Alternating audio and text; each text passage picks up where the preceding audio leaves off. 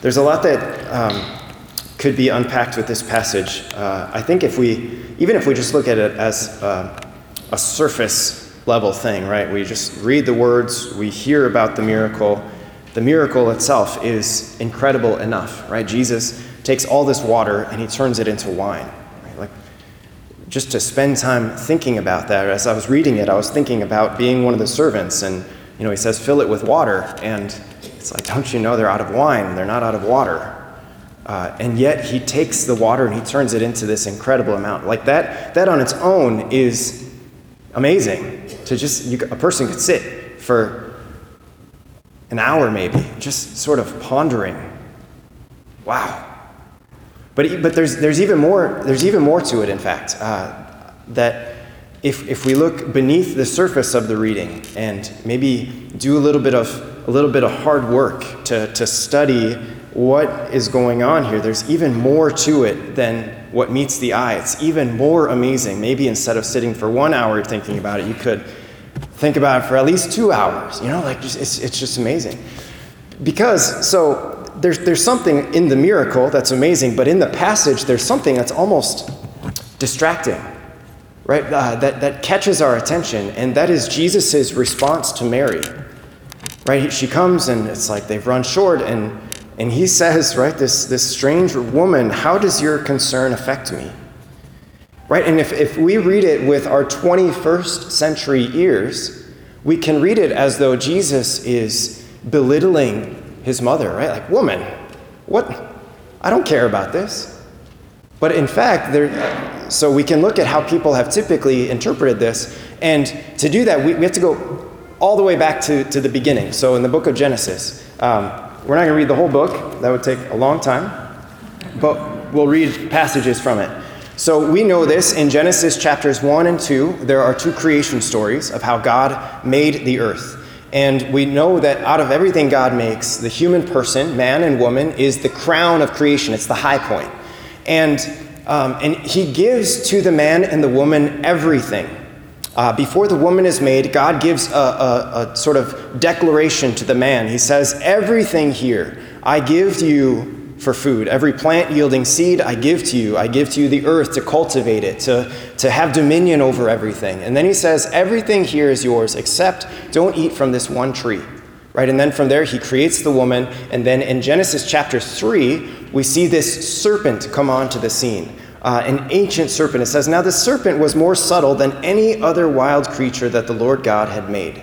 And then from there, he engages the woman in a conversation, basically convincing the woman that God doesn't really care about the human person, convincing the woman that God is trying to limit the human person and hold them back and institute all these rules that don't mean anything. And so the woman allows herself to be deceived, and she goes ahead and she eats from the tree of which they're not supposed to eat. And when she eats from the tree, right, then sin is unleashed into the world, and then God comes into the garden, and later on in Genesis 3, and he acknowledges the sin that has taken place.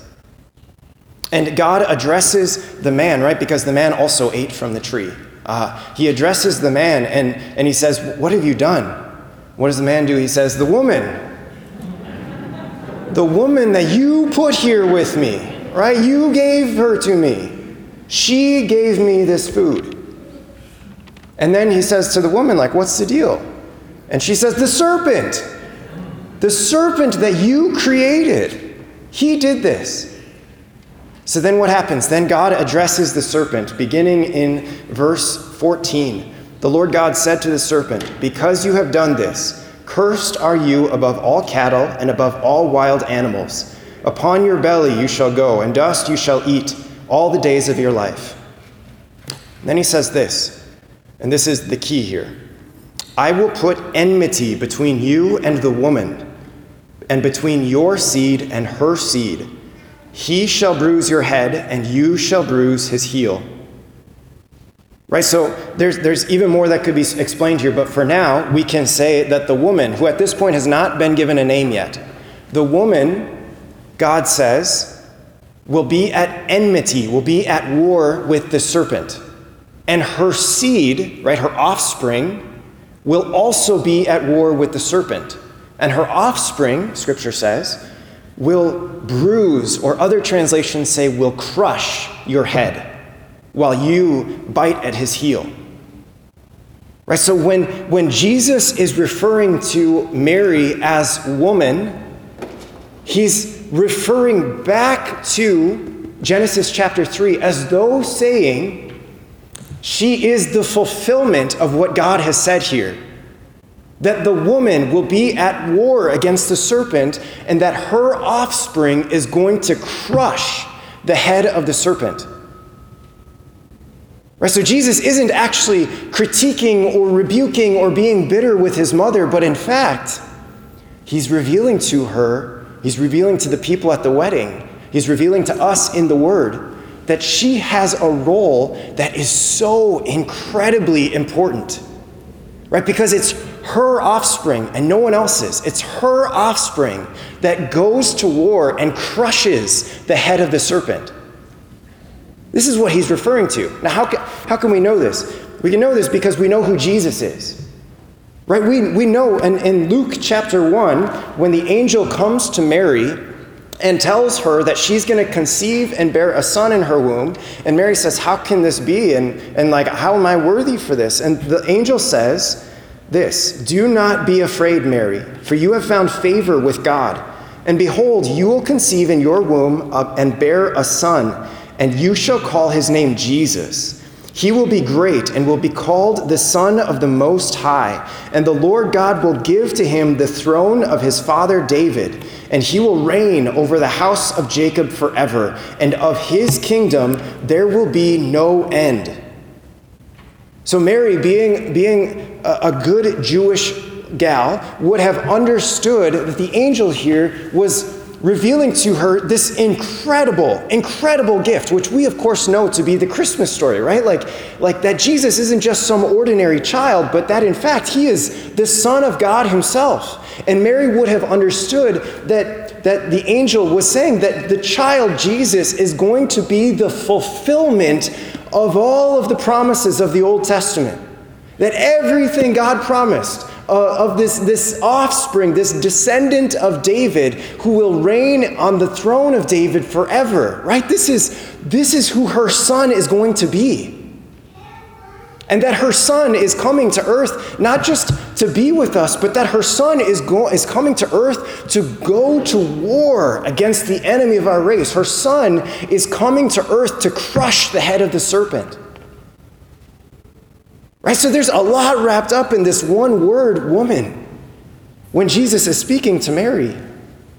And what's more, there's even more to it, because we also know this, that after Jesus was born, 40 days later, after a period of purification, Mary and Joseph bring Jesus into the temple for his presentation, celebrated every year on February 2nd, which is 40 days after Christmas.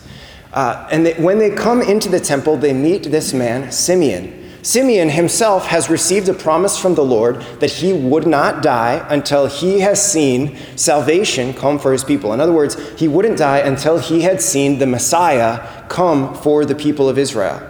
And so Simeon is an old man, and he's been waiting. You can imagine every couple that brings their child into the temple for the presentation, for the dedication to the Lord. You can imagine him looking and just like, is this the one? Is this the one?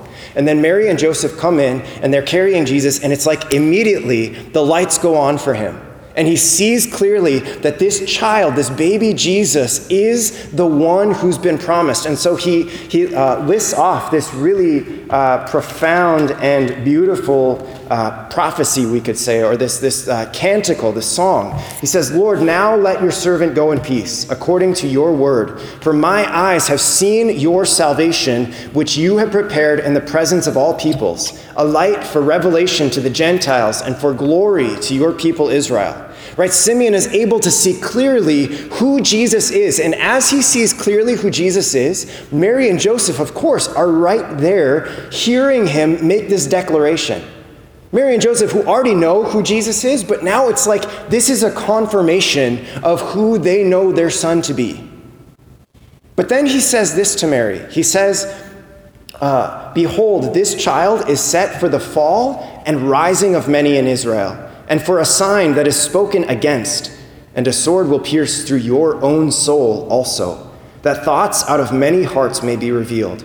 Simeon, in his declaration, in his, we could say, prophecy to Mary here, is saying that this child, the Messiah, not everyone is going to accept him as the Messiah. Some will, absolutely, and they will be elevated to have even a higher dignity once they receive the Messiah into their life. But some, it says, right, is set for the fall of many and will be a sign that is spoken against. In other words, he's prophesying about what? Eventually the rejection of Jesus, Mary's son. And so he's saying, when you see your son rejected, it'll be like a sword piercing your soul with sorrow. So when Mary comes to Jesus in the Gospel of John, who up to this point has not performed any miracles, up to this point he seems to be just any other man. When she asks Jesus to perform this first miracle, Jesus knows that once he begins to reveal himself to the world, performing miracles and mighty signs and beginning to preach and teach and drive out demons, he knows that when he begins this ministry of going to war ultimately against evil, that it's going to end up with his rejection. And so he knows that when Mary comes to him, and so he says, woman, right? Remember, the prophecy in Genesis is not just that the son will crush the serpent's head, but it's also that the serpent is going to bite at his heels. And so it's as though he's reminding Mary, you know where this is going to lead. You know that this is going to lead to a sword piercing your own soul, because I would be rejected.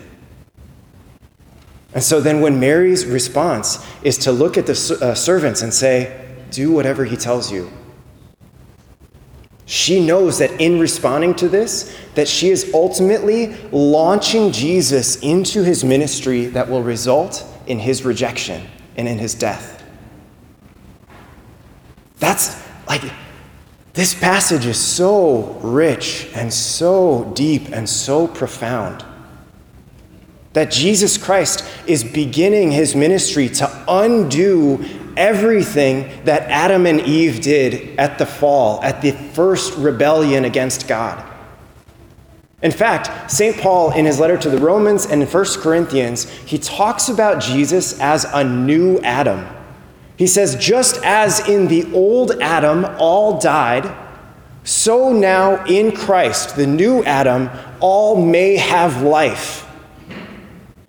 Jesus undoes everything that was caused by the fall by going to war against the enemy of our race and setting us free and saving us. But just as when Adam, right, when he sinned, he had a woman there participating with him, Eve. So too, when Jesus undoes all of that, he now is revealed to have a woman with him participating and launching him into this ministry, such that Mary is oftentimes called the new Eve. Right? If Jesus is the new Adam, so Mary is the new Eve. Right? So again, it's not that Jesus is belittling his mother or that he's bickering with her, but instead he's revealing to her, he's revealing to the wedding guests, he's revealing to us who read this 2,000 years later just how important and significant she is. Right? It's no wonder that we as Catholic Christians go out of our way to pay her such honor. Right? Certainly we know she's not Jesus. We know that she's not God. But yet she's the mother of God, right? And being the mother of God, she being the new Eve, right? She participates and launches Jesus into everything that he does to bring the world back into the possession of the Father. It's an incredible honor for her. An incredible way for us to honor her is to honor her just as Jesus honors her. Now, the last point is this, that right, Mary launches him. She pushes Jesus into his ministry. And yet, as Jesus goes into his ministry, right, it would be foolish of us to just ignore the servants. What does she say to the servants? Do whatever he tells you. So then Jesus tells them what to do, put water in these things, and they fill them to the brim.